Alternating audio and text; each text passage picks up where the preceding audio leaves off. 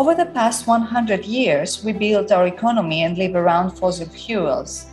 Many governments and multinational organizations, such as the EU, pledged to incorporate renewable energy into our economies as the next step forward. Initiatives towards a carbon-free economy do not come out only of environmental responsibility and climate changes.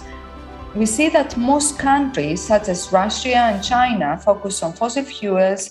They either have in large reserves or fetch them from elsewhere, like from Africa, something that was partly discussed with Dr. Jake Sotiriadis in the episode Futurism as Disruption.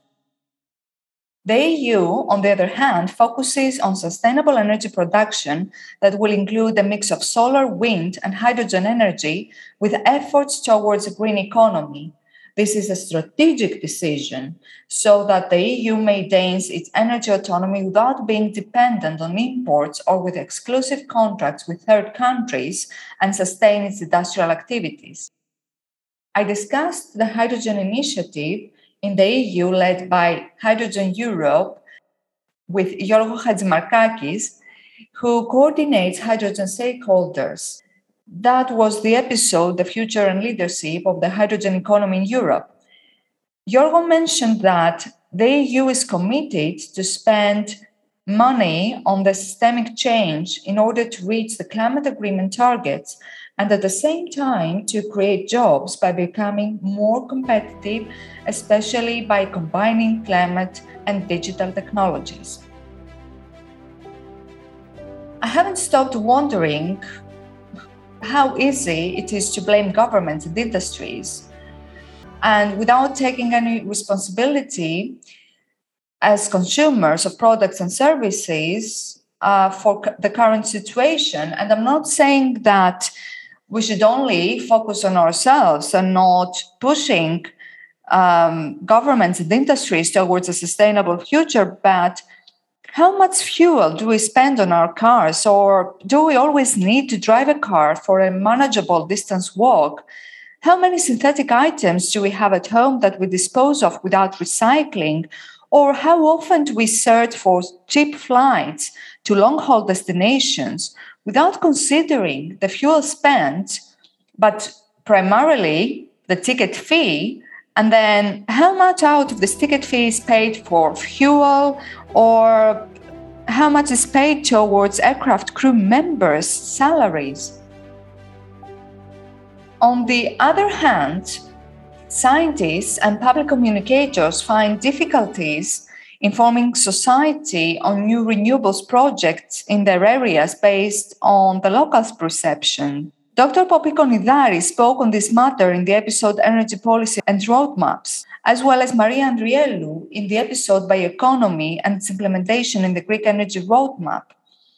On that note, I also asked Dr. Adamidis in the episode Populism Inhibiting Progress what the roots of populism were and how we could spot populistic ideas in social media as they have an enormous influence on our lives. As Dr. Adamidis pointed out, and I'm going to quote him here, with the increasing influence of the social media, political communication has irreversibly changed. Social media offers a mediated communication between the communicator of a message and numerous recipients, potentially on a one-to-one basis, and at the same time collectively. Simultaneously, the individual reader of a post feels part of a group of people forming the audience and feels that they can have a direct relationship with the sender. This unmediated communication is utilized by populists who claim to be one with the common people and have this direct relationship with their audience. In communicating a message and increasing its influence, false accounts and bots can be hired in order to reproduce, corroborate, and spread the message until this gains the critical mass, I would call it momentum, and I continue quoting Dr. Adamidis, to appear as endorsed by many and therefore accepted by the well-disposed recipient as possibly true, to become mainstream or to at least influence the agenda. If you want to listen more to this interesting discussion with Dr. Adamidis, You can find the second part of the interview on populism inhibiting progress on Apple Podcasts, Spotify, Anchor FM, and Google Podcasts. Professor Kotopodis, who is the chair in Global Childhood and Youth Studies and director of the Inclusion, Childhood, and Youth Research Center at the University of Leeds, in the episode Youth's Future, Inclusion and Resilience, was asked, how could youth participate in political life, promote democracy, and avoid populism given the priorities and differences in the perception of youth's main concerns across the continents, countries, and even the marginalization among a country's society? Professor Kotopodis mentioned the importance of teachers and evolved researchers to explain to children and young people that intercultural communication does not take place on neutral grounds, but within a global history of conquest, slave trades, migration, exploitation of natural resources, and genocides. Have you ever wondered what makes us oppose progress? Isn't it progress to move towards a sustainable future? Why do some people denounce new technologies? Do they realize these are the means of renewable energy we have right now, and we cannot wait for something more unique to replace them? Do most people realize that it takes something between 10 to 20 years for a new technology to reach the market from the lab and be deployed at large? Some people think that scientists use magic wands and that the truth is hidden from them. On the other hand, scientists offer solutions, and it might be up to the industries to pick up novel ideas from the labs and bring them to society. Still, testing and upscaling is a laborious process as justified by today's processes and technologies, which are between 50 and 100 years old. As an example, let's be reminded that in the 1930s, Alan Turing conceptualized modern computing and theorized about artificial intelligence, which are the foundations of the contemporary theory of computation and computability. When were computers available at mass? When have you started to listen to artificial intelligence applications in medicine, for example? Just recently, still the theory was conceptualized and established in the 1930s. When I started the podcast, I thought of speaking to global Greeks who are experts in science, engineering, and technology, and professionals whose specialization area significantly affects science, engineering, and technology. Listening to the guests' personal stories and their perspectives showed me, and hopefully to you, what made them successful and who the people are behind their achievements. How does one's personality define even the science produced? I realized these people always had a dream, an inspiration that did not leave them, and they held on to it through persistence and hard work. What amazed me the most was their level of precise language and composed speech as a form of professionalism they developed throughout the years. Is it effortless to sum up your view on a specific question and topic in a few minutes? Along the way, my guests, I assume, I never asked them, had to develop either hard skills through studies and soft ones: networking, negotiations, choosing their collaborators and team, even leading. As I said before, I make my previous assumption based on their works and evolution. I realize that scientists and engineers in different areas of study are more than what people see. For example, we tend to associate leadership more with politics and management. Of course, an engineer or a scientist could become a politician or a manager. For the last one, a scientist or an engineer is asked to manage in different forms in their jobs. Leadership is more than ruling. Leadership is more than followers. Leadership is to direct your life where you want it to be. Choose the right people to work with you, allow them to grow, and to grow with them. Selecting a team does not require being assigned to or given the title of a leader. A team can exist between equals who share common values and aspirations and raise one another. So you can form a group of like-minded individuals who could complement one another, share your network. Even creating a team requires some networking and early negotiations. Again, we think that negotiations are for politicians or lawyers only. As scientists and engineers, we can rationalize and present facts and findings in a structured way to prepare in advance for a design strategy when negotiating. Now, the steps of the strategy could be to begin with what we see as a desired outcome, the possible outcome, and the best exit outcome.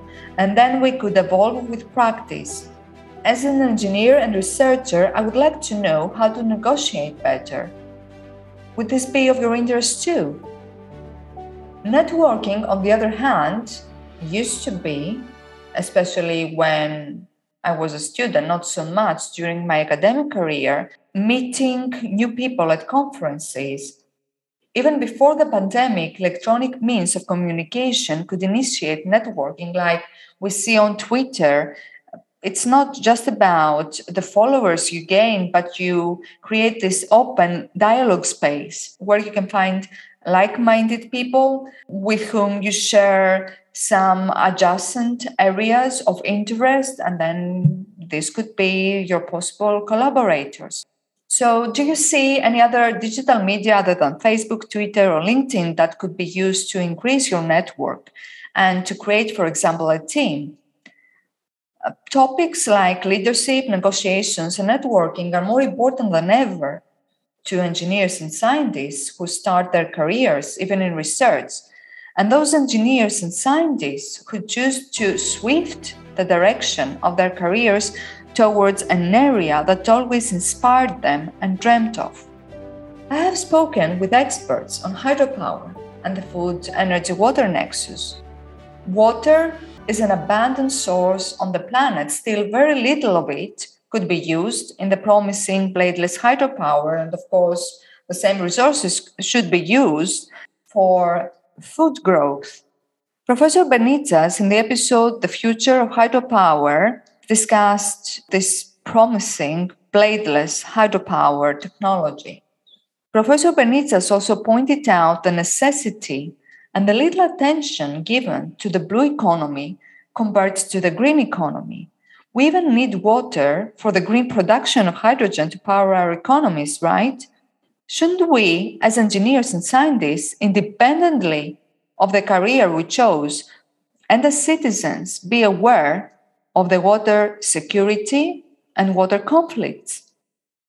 Of course, I cannot hide my excitement for the episode with Professor Yapis and the bonus episode he so kindly accepted to record. My enthusiasm is rooted in my love for space exploration. I know one might say, but you've been doing all this hydrogen research. Well, my idea was that space exploration and hydrogen are linked somehow. This is what I thought as a child.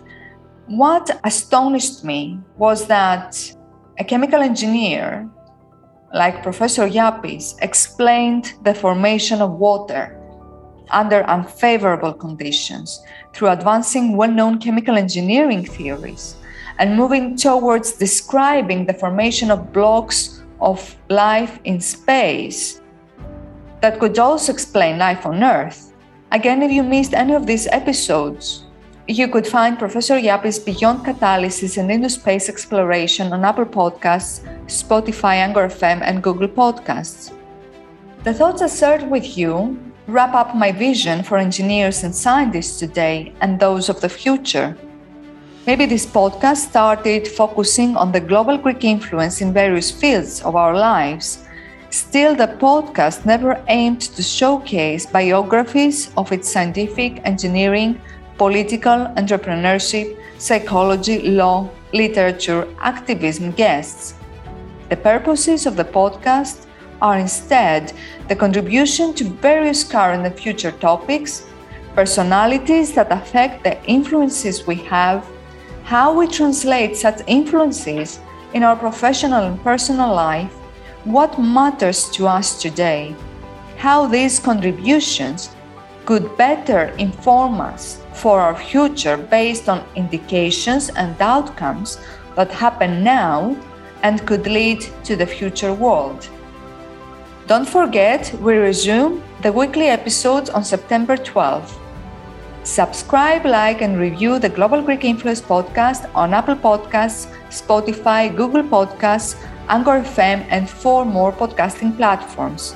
You can contact the Global Greek Influence through the podcast Facebook and Twitter accounts and the podcast website globalgreekinfluence.com.